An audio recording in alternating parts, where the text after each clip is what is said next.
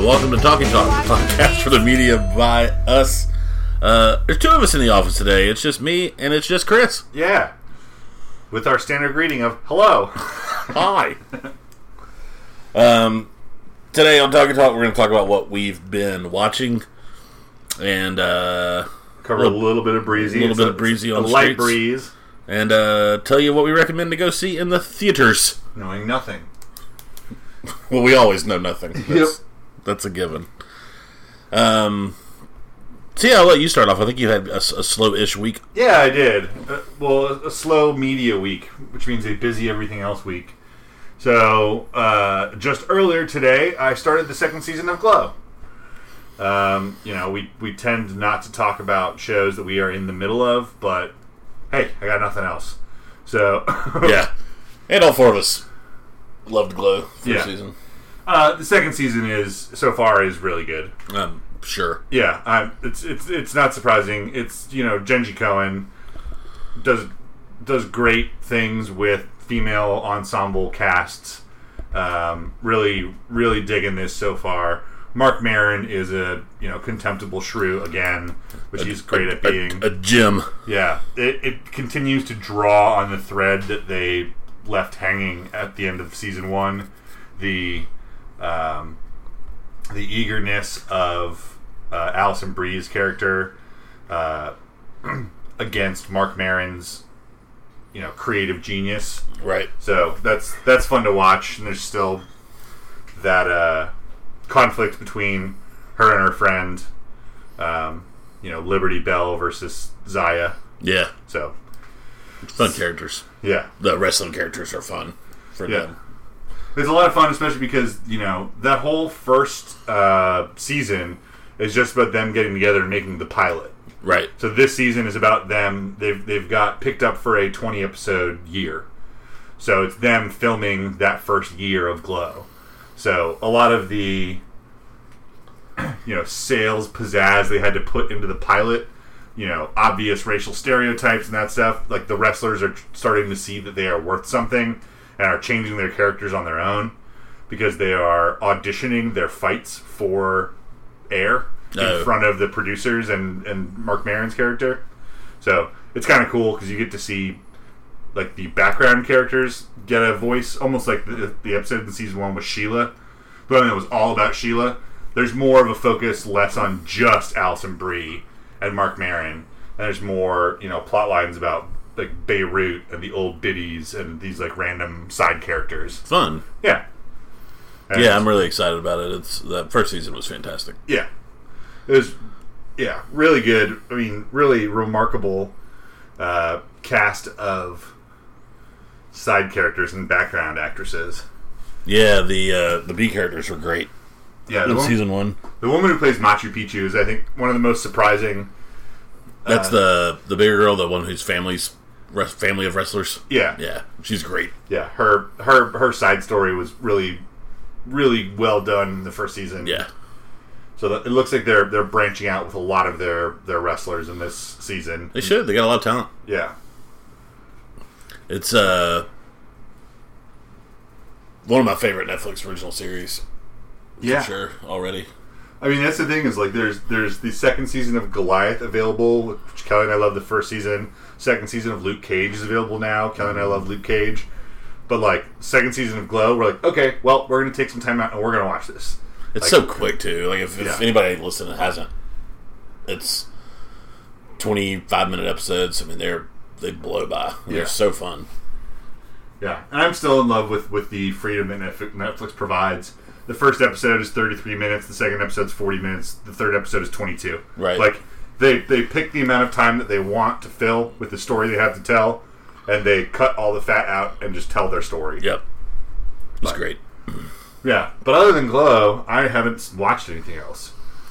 Nice. I played with you. I played more Mario Tennis Aces. It's fun. Yeah, it's fun. We did like we broke it out. We kind of played a new game. Yeah. So before, TJ and I had played with just the controllers, just using them like a traditional game, and then last night we broke out the Joy-Cons into separate, controllers, and did it where we did doubles, so 2-on-2, like random teams, random characters, where you use the Joy-Con as a tennis racket, basically, like the Wii Tennis. It's really sensitive. Really sensitive, but also like fair, which is weird. Yeah, it's all about timing and not just like if you make contact, it'll do whatever. Yeah, the character kind of auto runs to where the ball is going to be. So it's, I mean, Kelly and Cassandra, who are not like gamers, really, or, you know, really, I don't think they could name half the characters on the roster. Right. They held just like the same chance that you and I did, being more familiar with games, especially sports games, because a lot of that calculus is taken out of it, and it's just like time your swings. Yeah. But yeah, it's a lot of fun. I'm going to keep playing Tennis Aces. It might be a small party game to kind of fire up and get some quick rounds in. How's the? Are you story moding it at all? Yeah, I'm story moding it. The story mode, there's like 5 things you're collecting, and I have 2, and I'm halfway through getting the 3rd one. So I think I'm 50% of the way through, but who knows? Story mode's still not great. There's some weird scripting that I just don't understand. Like if you fail a challenge, like there are challenges in between fighting bosses or characters where it'll be like, here's a grid of 4x4 panels on the court, and you have to, you know, knock them down. If you knock down 1, it's 1 point, but if you knock down 2 at a time, it's 1 and then 4 points. And it just kind of builds like that, and you're trying to get like a certain score. And it's testing your ability to like hit the difficult shots, like lobs, drop shots, and the like star power shots, which is fine. But those all take me like at least a couple attempts, because first I've got to learn the rules of the weird challenge they set up. Muscle memory after that, yeah. And then like now that I know what it's asking me to do, then try it for real. Right. But you can't skip any of like the story dialogue. Weird. If you fail a challenge. Oh, that's worse. So, like, you know, it's intro, it's Mario and Toad walking around for some reason, like, discovering rackets and trying to get, like, the stones to entomb the weird tennis racket god that arose from the grave to possess Waluigi and Wario. And so they have, like, dialogue before they start a challenge, and that you can skip. But if you fail again, you can't skip their banter afterwards. So you have to sit there, like, hit A, hit A, hit A, hit A, and then start it again, and then it'll pop up with them on the screen as if you've never played the level before, except now you can skip it. But, like, there's just so much just, like fat to trim, and I don't understand it. I almost feel like they shoehorned in, like, a story mode. It's also weird because you're on, like, a world map, but there's so much blank space that aren't levels, but it makes the world look really big. Yeah. So, like, you know, the equivalent of like 100 paces from Mario, there's like 1 level. Weird. As opposed to it just being like shorter or having more levels along your way. Right. There's about like 5 levels, 5 like courts in each like zone. So you start like in like the woods with piranha plants, and then you go to like a boat and you play tennis with a giant ship's mast in the middle, which is kind of goofy and fun. Right. And then you go to like a haunted mansion, but there's just like there's 5 in each place, but they're so spread out. Like I don't get it, but you know, it's still, I'm done learning, I think. Yeah. And I'm just into the, okay, now that the game has taught me the skills, it's about like getting better at them. Right. And I don't really care about like the exposition of the story, because it's I describe it every time because it's ridiculous. Like tennis ghosts possessing Waluigi and Wario, like who gives a shit? But either way, I'm still having a blast with the multiplayer. Yeah, it's fun. I played a little online and got smoked by people. Oh, really? There are already people who are really good at it. I'm sure. We're also awful. Yeah. So, we're not a good measuring stick. Yeah. But that's it for me, so... I watched a lot of movies. I watched The Hobbit, An Unexpected Journey, which is film 1 of the Hobbit trilogy for our last podcast, and I finished that trilogy up. I watched Desolation of Smaug and Battle of the Five Armies. I'd seen them all before and theatrically released. I gave 4 stars to the first one, 3 stars to the other 2. Yeah. They're just not as good. Character development's not as good. Honestly, it's... I had a movie in mind when I was watching it, and I can't remember it now, but, like, it's hard to tell all the dwarves apart and what they're doing. Yeah. And it's nothing against the actors, it's just they're all bearded. Yeah. Like, aside from the brothers, yeah, Kiki and whatever the other one's name is. Kiki and Lily? I don't know, it's weird. And Thorin, the main one. They're all just kind of the same. I don't remember their names, but I'm pretty sure it's not Kiki and Lily. But yeah, and then Bomber, because Bomber's the really fat one. Yeah, like, I mean, you recognize all of them. You're just like, I don't know why you're a character in this story. Yeah, and I have a problem with them because they don't do anything. They don't go anywhere. They get the Lonely Mountain in 2, and that's where they fight Smaug. I mean, they basically get there in 1. They release Smaug. They basically get there in The Hobbit. Yeah, they can see it. They're real close. Yeah, what does it end? It ends from them leaving Lake Town at the end of 1, right? Yeah. Yeah. So they're basically there. No, they get to Lake Town at the beginning of 2. Okay. Because Lake Town is all introduced, and Bard the bowman kills Smaug all in the same movie. Okay. But yeah, it's like, so Lake Town is movie 2, and then it's Keely and Feely. Oh yeah. Like it bothered you enough to look it up. I thought it was pretty close. But then the third movie's all just like at the mouth of the cave, and then on top of the mountain. Yeah. And the weird, like... And it sounds so cool, Battle of the 5 Armies. I'm like, oh, I'm so excited for this one. But you think back and you count the armies, so it's... I have a hard time getting to 5. Yeah, so that's the only book I've read. And in the book, they do a much better job, he does a much better job of explaining why it's referred to as that, and it's because it's dwarves, elves, humans, orcs. Dwarves, elves, humans, not orcs in the Hobbit yet. Goblins and wargs. Oh. The like giant dog things. Okay. It's the 5 species that fought there. Okay. But it's not humans. I thought Lake Town fought. Oh, there are humans there, yes. Yeah. There's not a human army. Right. They come later. Yeah. They're like a band of misfit people. Yeah, but like... It was not good. In the movie, it's like dwarves, goblins, and there we go. Yeah. Like the dwarf army's comical. Yeah. And he rides in on a pig. It's like, oh, God. Why? Is that John Cleese? No, it's It looks like John Cleese. Oh, no, it is John Cleese. Yeah. It is. Because I just looked at the cast. He looks so ridiculous riding like a warthog. Yeah. Yeah. They're fun. If you like the fantasy stuff, it's extremely good. But compared to LOTR, it's nothing. Yeah. I rewatched one of my favorite sports movies of all time after our podcast last week. Have you seen Moneyball? Yeah. Did you like it? Yeah. Okay. Even though it's not about baseball. Yeah. Like, there's no...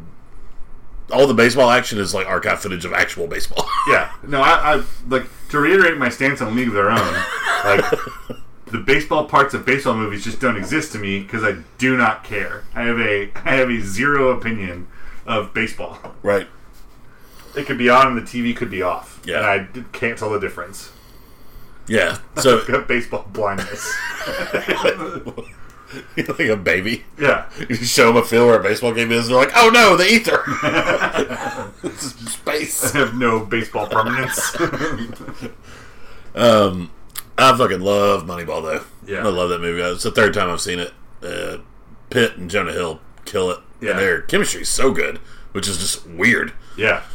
But so good together. Chris Pratt is surprisingly very good in it.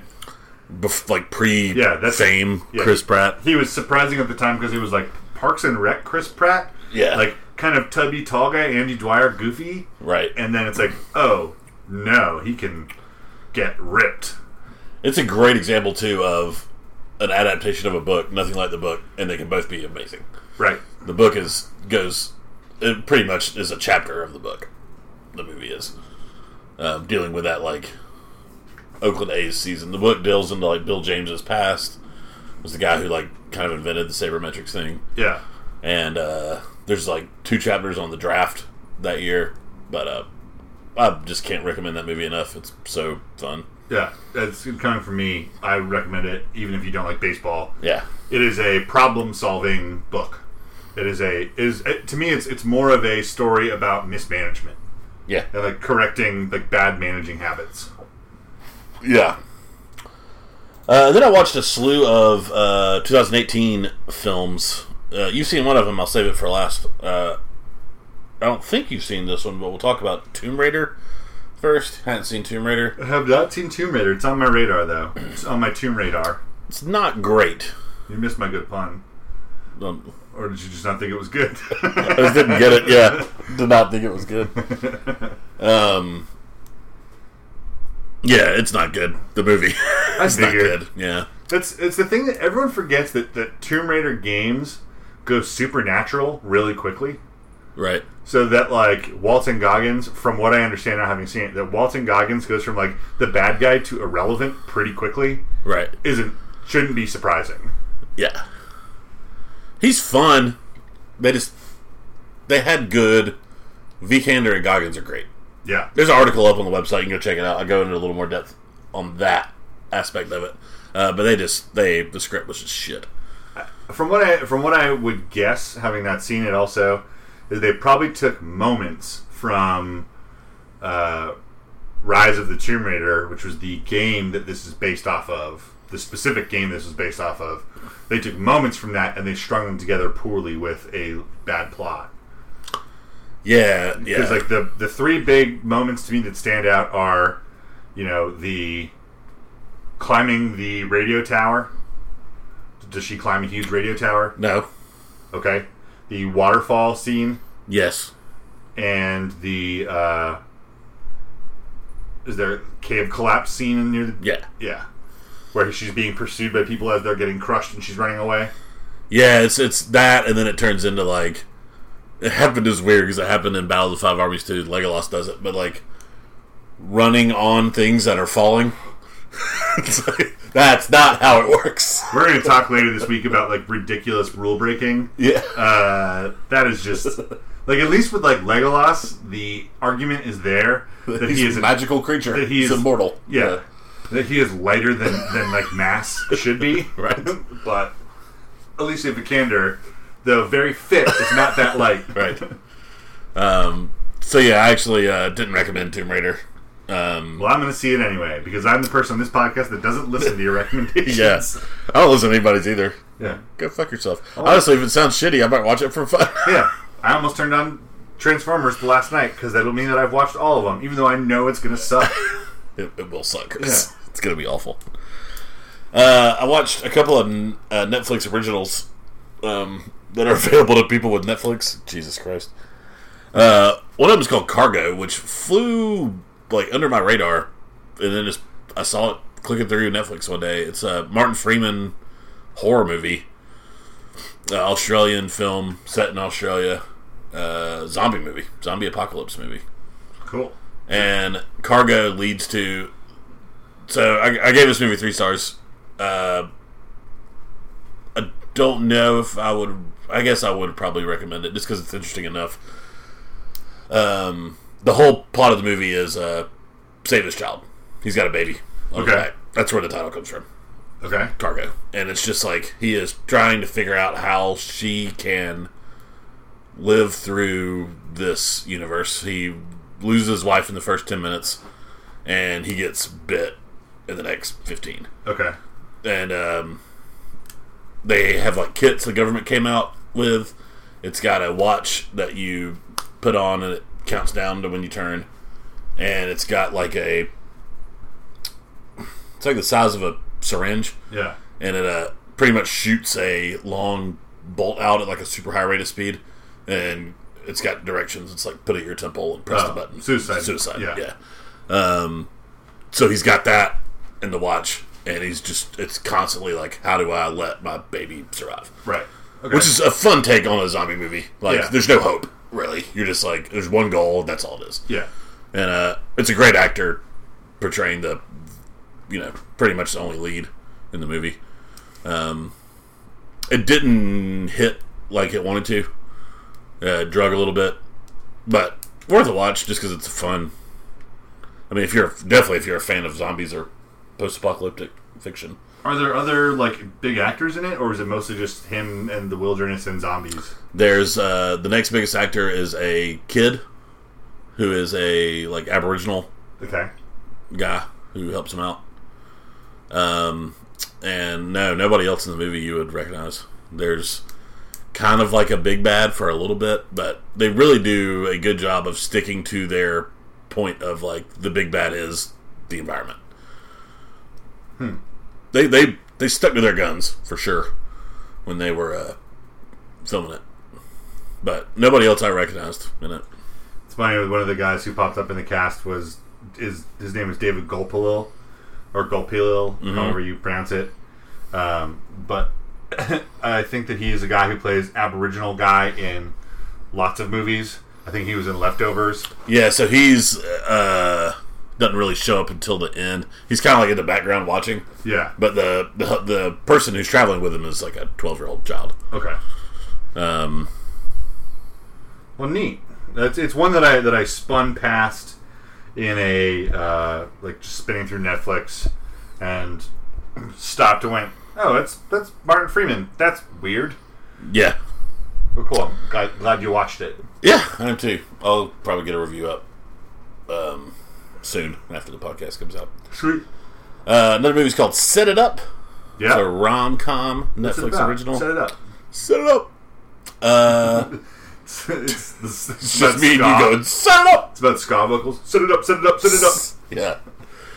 Yeah. It is a romantic comedy starring Zoe Douche and Glenn Powell. Not Douche. Douche. Zoe Douche. It's I just saw a thing with Steven Yeun on it, a Wired interview, and he was like, people get confused by my last name. It's the bane of my existence. It's just Yeun. People try to put some flair on it, Yeun. I don't understand. But they're the main couple, the will they won't they couple in this movie, and their meet cute is she works for Lucy Liu, who's a tyrant of a boss. She's the EA for Lucy Liu. Okay. And Glenn Powell is the EA for Hellacious boss, played by Taye Diggs. And she orders food one night for her boss, late, she doesn't have any cash to pay for it. He bumps into it, has cash, steals her food for his boss, because they're both their crazy bosses want dinner at 1 in the morning. And they end up deciding, hey, we work 70-hour weeks as an executive assistant for this crazy rich person. We should hook them up, and then maybe they won't be such assholes. And the repeating thing is while they're boning, we're free. That's what they keep telling each other. So they spend all this time setting up this couple, and then actually what happens? They fall in love. But it is fucking adorable. Nice. It is one of the best romantic comedies I've seen in a while. Since The Big Sick, I would say, probably. There's a lot of articles praising it, which is refreshing to see people just not shitting on Netflix originals. Yeah. BuzzFeed called it the perfect millennial rom-com. Vox says that it shows how durable the formula is for romantic comedies. Yep. Get a good cast and it'll be fun. Nice. And they do a really good job of Lucy Liu ends up not being that bad. She's I just treat you hard because I know I can see the talent in you. And Taye Diggs turns out to just be a major dick. Yeah. So he's actually a shithead. Quick question. Yep. What does Pete Davidson's 10-inch Dong doing this movie? He plays a really great side character. He plays Glenn Powell's gay roommate. Cool. Yep. So it's great. Philip Seymour Hoffman and Along Came Polly, just the weird friend. Yeah. I feel like that is a character, and our actual real life group of friends is we're all that character. The weird plus one. Yeah, they have a great moment. I actually thought of you during this, but they they're trying to get home from this party, the two of them, and they're just carrying this like large cheese pizza. It's like comically big, and they're going into his apartment, and they're like trying to get up the stairs, and they're both real drunk, and he's just like, I want to fuck this pizza. And she's like, hey, I know what you mean, I agree with you, but you shouldn't say that out loud. This is real good. Yeah, it's adorable, and the leads are just really good. It's got a 3.3 average rating I see on Letterboxd. I gave it 4 stars. Nice, bucking the curve. Yeah. Where do we know Glenn Powell from? He played... His face looks familiar. Yeah, he was John Glenn in Hidden Figures. Okay. Oh, okay. The charismatic guy who was real nice and awesome. Yeah, that's him. And has Deutsch been in a lot? No, she hasn't. Is it Deutsch or Dutch? I know that I made a joke earlier about... I have no idea. No, you know it's not douche. I just assume it's not douche. I feel like someone would change their Hollywood name. But it looks like the lead in Flower. Oh, she was the daughter in Why Him? That's what I've seen her in. And she was on some TV shows that I haven't seen that are popular. Sweet Life on Deck? Nope. Ringer? Nope. That's all I've got listed for her. All right. I guess I was wrong. But yeah, she looks like this is a pretty common role for her. She's in lots of like romantic comedies or like dark comedies, like female-led comedies. Year of Spectacular Men, Everybody Wants Some, Vampire Academy, Dirty Grandpa, Why Him, Flower. Yeah, and she steals the movie, dominates it. Nice, for sure. Nice. And then I saw something you saw. Deadpool 2. I went and saw it before it escaped from theaters. It's fun. Yeah. So just because it's unavoidable, against the first movie, where do you have it? Not as good. Yeah. Okay. It's pretty much the same movie. I mean, that's hard. That's harsh. It is. This movie had a ceiling when I went in to see it. Yes. There's no way it was going to be like a 5-star great movie. It just wasn't possible. Because, I mean, here's the thing. If they made 15 more Deadpools and they all told the same jokes in the same format with the breaking of the fourth wall and like just irrelevant crap. Full spoilers now on Deadpool 2, by the way. There's an article on the website already. And it's about to leave theaters. Yeah, so, but like him shooting Deadpool from X-Men or Wolverine's origin. Yeah. And shooting himself before he signs the contract for the Green Lantern. Yeah. Yeah. I knew it wasn't Hornet. Like, all that's fine and it's funny. But if they did that 20 more times, wouldn't it get tired? Yeah. The last movie, even if it was just as good as the first movie, wouldn't be as good. And that's how I felt about this one. Right. I thought that they had at least a better angle on some of it. I thought they did less of the, like, look at the camera sheepishly and, like, repeat some line. Yeah. I thought it had less of that and more, like, in-universe jokes. Yeah. Which I appreciate more. Like joking around with Josh Brolin about him playing Thanos. Right. I think is really funny. Yeah. No, I loved the cast. The cast is better than the first movie. T.J. Miller's fine doing his T.J. Miller shtick in the first one. And what's the lady's name? Zazie Beetz. No, in the first Miranda Baccarin. The old blonde lady. Oh, I don't know her name. She was fine in the first one, but yeah, Zazie Beetz and Brolin are fantastic in this movie. Yeah. And the whole cast of X-Force was great for their little part of the movie. It was so funny. I love how hard they sold that as a big part of the movie. And it's just like, oh, but I hear there's a sheer wind today, and then they like all die in a minute. Oh no. Yeah. Oh, I think I can get him out of that wood chipper. No, don't. Don't try. Throws up acid in his face. Did you catch Brad Pitt? Did you see it in the theater? Yeah. Did you recognize him as the Vanisher? Yeah. It was really good. Yeah, I like how they deal with like those. I was telling you earlier in the week, like 3 pretty much immortal characters at that point. With Deadpool and Domino, who just has incredibly good luck. Yeah. So I assume that's pretty much being immortal. Yeah. And Cable. Yeah. there's not a lot you can do with characters that are just that like daunting the way they're set up, and they did a good job. Yeah, I mean, the way that the Cable's motivation is to fix the future keeps the stakes high for somebody who is like a time traveler, and if he fails, it can always be corrected. It's very similar to the plot of Looper. I don't know if you've seen Looper. Yeah. I'm sure this is some comic. I bet. That was before Looper, but they reminded me of Looper. They, how did you, because I know some people I've talked to hated the portrayal of Juggernaut in the X-Men movies. Yeah. Is this backlash like way less? Yeah. Okay. People, I would imagine people are going to like this Juggernaut a lot more. They did a good job of keeping that under wraps as far as, I didn't know he was going to be in the movie. I didn't know either. Yeah. All I knew was... I didn't know it was going to be Juggernaut until I saw him. No. So I thought that was really good. By the way, the New Zealander, the kid, the fire guy. Yeah, he was really good. He was good. Like pretty cheesy, but like he's reacting to Deadpool's like bullshit jokes. Right. Really great. But yeah, the Juggernaut thing is like, from what I gather from the comic books and everything, he's like an unstoppable like rage machine. Yeah. Like, so that he was kind of poked fun at and a lesser villain in like the cartoon, and then in the, I'm a Juggernaut, bitch, like right. that thing, like, people fine to get pissed off about that. This seems more in line, because like Juggernaut at some point in the Marvel Universe becomes one of the strongest characters in the whole universe. Oh, really? Yeah. Is he that size in the comics? Is he like he's gigantic. 5 times bigger than everybody else? Yeah. Neat. Yeah. I like Super Negatonic Teenage Warhead.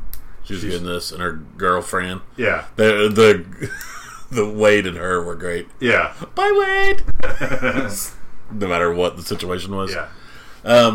Not to just turn this into the Juggernaut podcast, but he makes some quip about his brother being Charles. Yeah. Is that a joke, or is that... Nope. That's like universe accurate. Okay. Yep. Neat. Yeah. So I wonder what they're going to do now that they have...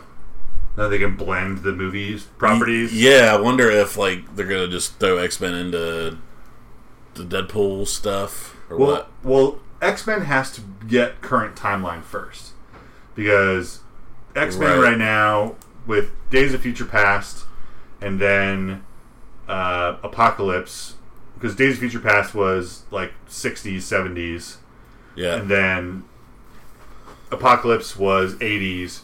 Dark Phoenix is early 90s as far as like timeline. So, I mean, and they did that because they knew their stars were going to start retiring.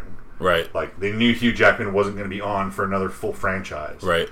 So they bought themselves time. So I think we've got another like 4 years before we even start thinking about the Marvel 20th century Sony like mix-ups. Especially with the MCU going back into the 90s with Captain Marvel. Right. Like, and then the end of Infinity War being what it was.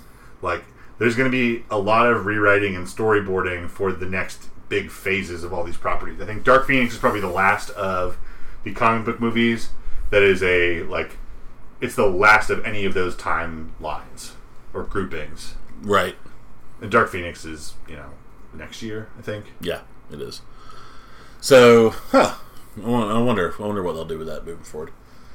I mean, they at least got to say X-Men in this one a bunch. Yeah. So that wasn't annoyingly forced to be left out. Well, yeah, and they also, they walk by, Hank McCoy and Charles Xavier. All of them. Yeah. Yeah.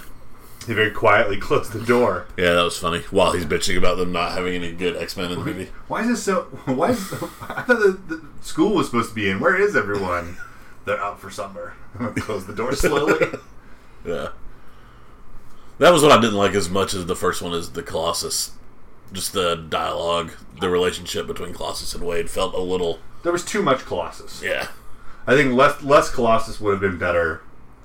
Just because... Oh, the fight was cool with him and Juggernaut. That was pretty neat. Yeah.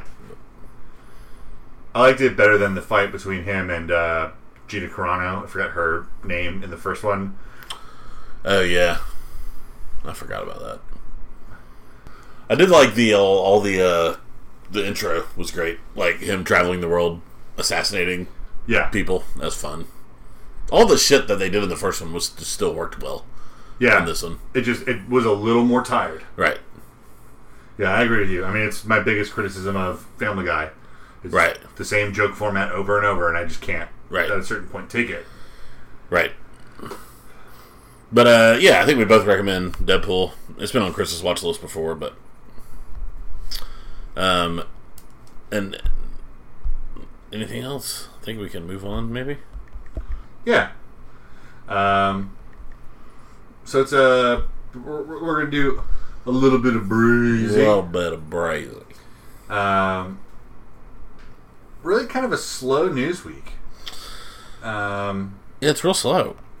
I would agree. We tried to look for things to talk about, but the only thing that I saw or that really happened this past week that I want to talk about is the Double Dare got rebooted. Yeah, Double Dare's big for our age group, our generation. Yeah. It looks like there's a lot of old Nickelodeon people getting together to like jump on the show for a short period of time. Fun. Like Mark Summers is going to make an appearance. Keenan and Kel are back together for something. Nice. For it. I wouldn't be surprised if there's a lot of all that people who are jumping on board. Yeah. There's a new host. Mark Summers isn't the full host. She seems capable. Liza Koshy. Yeah, I was trying to see if she'd done like anything. Jamie Spears is going to be on it. Choosing Tyler Perry's Medea Halloween, and then a YouTube series. She was a VJ. Yeah. Okay. So I mean, it's one of those things where we're going to hear about it for a month, and then it's going to go away, and then it's either going to get canceled or it's going to very quietly earn them enough money to not get canceled. It'll go the way of the dodo. I mean, all that, like the $100,000 pyramid is kind of running its course now. They're not sure if it's going to make it another season. It's just only so much you can do. Well, yeah. Well, it doesn't even have that kind of mass appeal. Like, it's a game show for kids. Like, if you turn on Nickelodeon or the Disney Channel, Disney XD, like now, yeah, like there are still game shows on there, but I doubt that any of them have been on the air for longer than 3 years. Like, there's this weird one that was just on because, I don't know, we're dumb millennials and we like turning the TV on for our dog, and sometimes we turn on Nickelodeon for him. But we came in and it was a whole game show where it's an obstacle course of paint being sprayed at them, and the winner between the two teams was whoever had, the most like white on their jumpsuit still left. But like, I can't imagine that show has been on for more than a year, and I can't imagine it's going to last for more than another year. Yeah, I mean, aside from Who Wants to Be a Millionaire, Jeopardy, and Wheel of Fortune, and then like the daytime old people, Let's Make a Deal, and Price is Right. Yeah. Like, what is there that's lasted more than 5 years? Yeah, that's a game show and not a talent show. Right. Game shows don't have a long shelf life. Right. I mean, like, going back to Family Guy, Deadpool, it's the same fucking thing every week, and you don't want to go see it. People who watch Jeopardy and Wheel of Fortune want to play along, just like Who Wants to Be a Millionaire, and like, nothing against the elderly, but Deal or No Deal and Price is Right is for them. Right. That's why they air at 10 and 11 on weekdays. Right. Like, there's nothing that I can do in 1 versus 100 or the Howie Mandel Let's Make a Deal. Yeah. That, like, I can't pick a suitcase. What's that called? Isn't it called Let's Make a Deal? No, it's called Deal or No Deal. Deal or No Deal. As forgettable as the title. They're fun to watch for 2 years. Or, like, you get all the drama and suspense out of one episode as you would from the rest of the season. Yeah. The rest of it is just human interest stories. Right. So if you can get your fill of that elsewhere, then go for it. But if you're a shut-in or you don't leave the house often and that's your only exposure to, like, human beings and the stories they tell, then sure, it's got some purchase with you. Yeah. But, I mean, how many times are we going to see, C-list celebrities have slime dropped on them and kids root through giant noses to pull flags out before you go, all right, I understand the entire arc of this show forever. Right. I guess it's Family Feud's another one, but and it's just that. It's like yeah, watching dumb people do dumb shit. but Family Feud's been on. That's what I'm saying. It's another one that's been on forever. Right. But I guess a fun thing about Double Dare is I like that it is a trivia show. Yeah, at its core. Right. Is the primary mechanic is trivia, and if you don't know it, you can dare someone to get it right, and if they don't know it, then you have to do a physical challenge. Right. Like, but they're so canned that I bet it's because kids don't want to watch other kids answer questions; they want to watch them jump into giant like whipped cream pies. Sure. I agree. Don't think it has legs, but yeah, we'll see. I hope I'm wrong for everything. Yeah, I hope. I want everything to succeed. Yeah. But yeah, and that's how slow of a news week it is. That is the extent of our news. Yeah. I'm sure someone else got rightfully accused of sexual assault this week. You know, that just happens these days. Yep. But in the meantime, we're going to tell you what to distract yourself with and give you our blind recommendation for the movies. And we've got a little cheat this week. Yep. We can throw in here in Atlanta locally at movie theater at a mall in Buckhead. I can tell you, Phipps. We're getting an early release of Sorry to Bother You. Sorry to Bother You, which is the Sorry to Bother You. Sorry to Bother You, the Lakeith Stanfield movie. Yeah. That we've been excited about for a while now. Yeah. I hope it's good, man. Yeah. I'm not convinced like I am on some movies. Like this movie's gonna be great, or like I am on like Jurassic World 2, where I'm like, probably not gonna be that great. Right. Yeah. I hope it's good though. Me too. There's that, and the big tentpole is Ant-Man and the Wasp. So if you are any other media market than Atlanta, go see that over the first Purge. Yeah, that's coming out on July 4th. So have you seen any of this? Yes. Do they occur on July 4th? No. Okay. Because that would be wait. Because they're always released on July 4th. I think they might be. I think they might take place. That just seems like such a dick move for a government to be like, all right, guys, guess what? Free murder day on a holiday.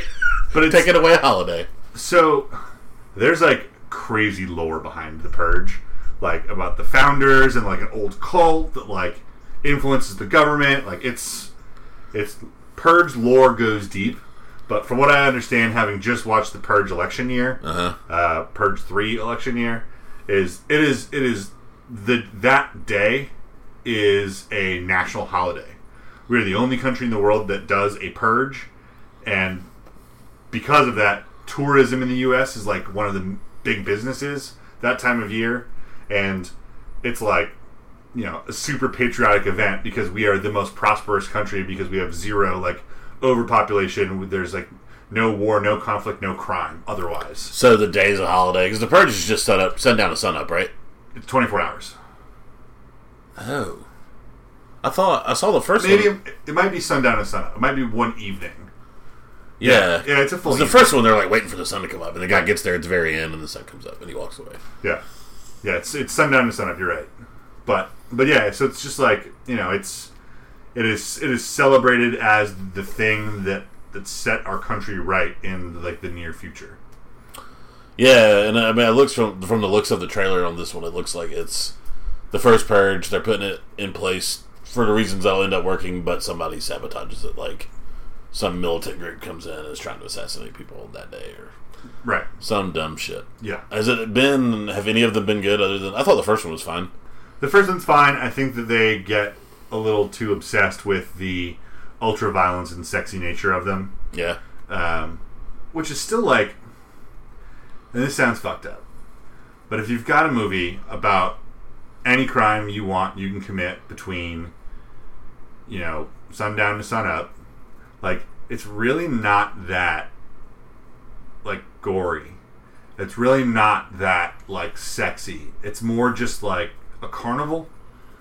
Because as far as the first one goes, it tells a very like succinct, tight story. Yeah, it's like there's a little event happening on the night of the purge. Yeah, this is one family in one house, and they're trying to stay shut in. Right. But as Purge 2, they go out. You know, it's more about like the as I said, the carnival aspect of it. Sure. But there's like no nudity in it. Like there's like not even talking about like carnal, but just like there's no streakers. There's nobody trying to commit petty crimes, which is the craziest thing to me. There's no like. I feel like it would just be because like any crime I would want to commit, I would just be like too scared to go out, so I would just stay inside. I would just try to like find a cave. And I mean that's the idea behind why this weird like Satanist or not Satanist, but like ultra patriotic alt-right cult wants to enact the purge, is because you will have that mindset for the entire year because you know that day's coming. So if someone finds out you wronged them on a purge night, they will come for you the next year. Right. So that's what keeps crime down. But like, I don't know. It's a fucking weird universe, and it feels like you know, like all the Saw movies, like just they appealed to a certain kind of person who probably wears like lots of leather and carries knives around just casually. Like, I feel like there's, you know, that purge movies are for a person like that. Not that specific person, but there is a small demo that they appeal to who ravenously watches these movies. Right. Who, you know, for a $2 million opening, that's only like 100 people who gave it $2 million. Right. But I don't know. Yeah. So fuck the purge movies. Yeah, don't see that one. I don't know why we spent so much time on it. They're really screwed up. See, sorry to bother you. Sorry to bother you. If you can this weekend, it expands at the end of July, I think. Yeah. But if not, go see Ant-Man and Wasp. It'll probably be above average. Yep. Probably not as good as the first Ant-Man, and better than most general family movies. We finally get the last original Avenger in the MCU now. Yep. With the Wasp. Yep. Who's the only one left. I'm interested to see how they tie that story into what happened in Infinity War, if they address it at all. So you think it's going to be, do we know a timeline? No. Well, we probably do, but I don't. I don't either. I feel like somebody told me it was before this, but I feel like that we get lucky to have like all the characters not... The only reason I think my gut would say is chronologically next, because that's the way MCU has worked. But it would be crazy if like all the characters from Ant-Man didn't get evaporated. Right. In the Thanos genocide. The important characters are like, oh, we got lucky. Yeah, every single one of them. Thank God they wanted to release our movie next. Right. And then you get, that's the last MCU movie this year. Yeah. And you'll get Captain Marvel next year, and you'll get... Infinity War not part 2, but Not next year, right? Yeah, it's next year, next May. Really? They filmed them back to back. Oh, they like, They Harry Potter'd them. Nice. Yeah, so next year the MCU is releasing Captain Marvel in March, the next Avengers movie yet to be titled in May, and the next Spider-Man movie will be in July. And then the only other one that's announced at the moment is Guardians 3 in 2020. So that's fun. That's one of those, the Spider-Man movie. Like, I wonder if they're going to leave Peter Parker dead and go whatever other route they want to go, or if this all gets undone in time. Yeah. We don't know. And if you still haven't seen Infinity War, you missed your chance to not get spoiled. Yeah, fuck that. I mean, it's a I was late. It's a meme. Yeah. Like, sorry. But yeah, on that like really aggressive tone, that's going to do it for us. Sorry to bother you, Double Dare, and all the movies TJ watched. That's what we talked about. See you later. Bye. Now, this has been Talkie Talk, podcast from MediaBias.com. You can find us on Facebook on our page, Media Bias. You can find us on our three groups there: TV Bias, Games Bias, Movies Bias. You can also shoot us an email at themediabias@gmail.com. You can find us on Twitter at themediabias, and you can locate our Mixler where we live broadcast. We don't have a Mixler. Please give us a rating on your podcast app. Any rating will do, but we appreciate high ratings better than low ratings because we think we do at least an okay job. We want to give a special thanks to the intro music to the Willow Walkers, and thanks to the outro for Barifa. Thanks to the outro for Barifa, as if they wouldn't exist unless we had an outro. But that's gonna do it for us. Thanks, DJ. Bye. Thanks. Bye. Small town slowpokes, long time ago. Kicking out records of all the things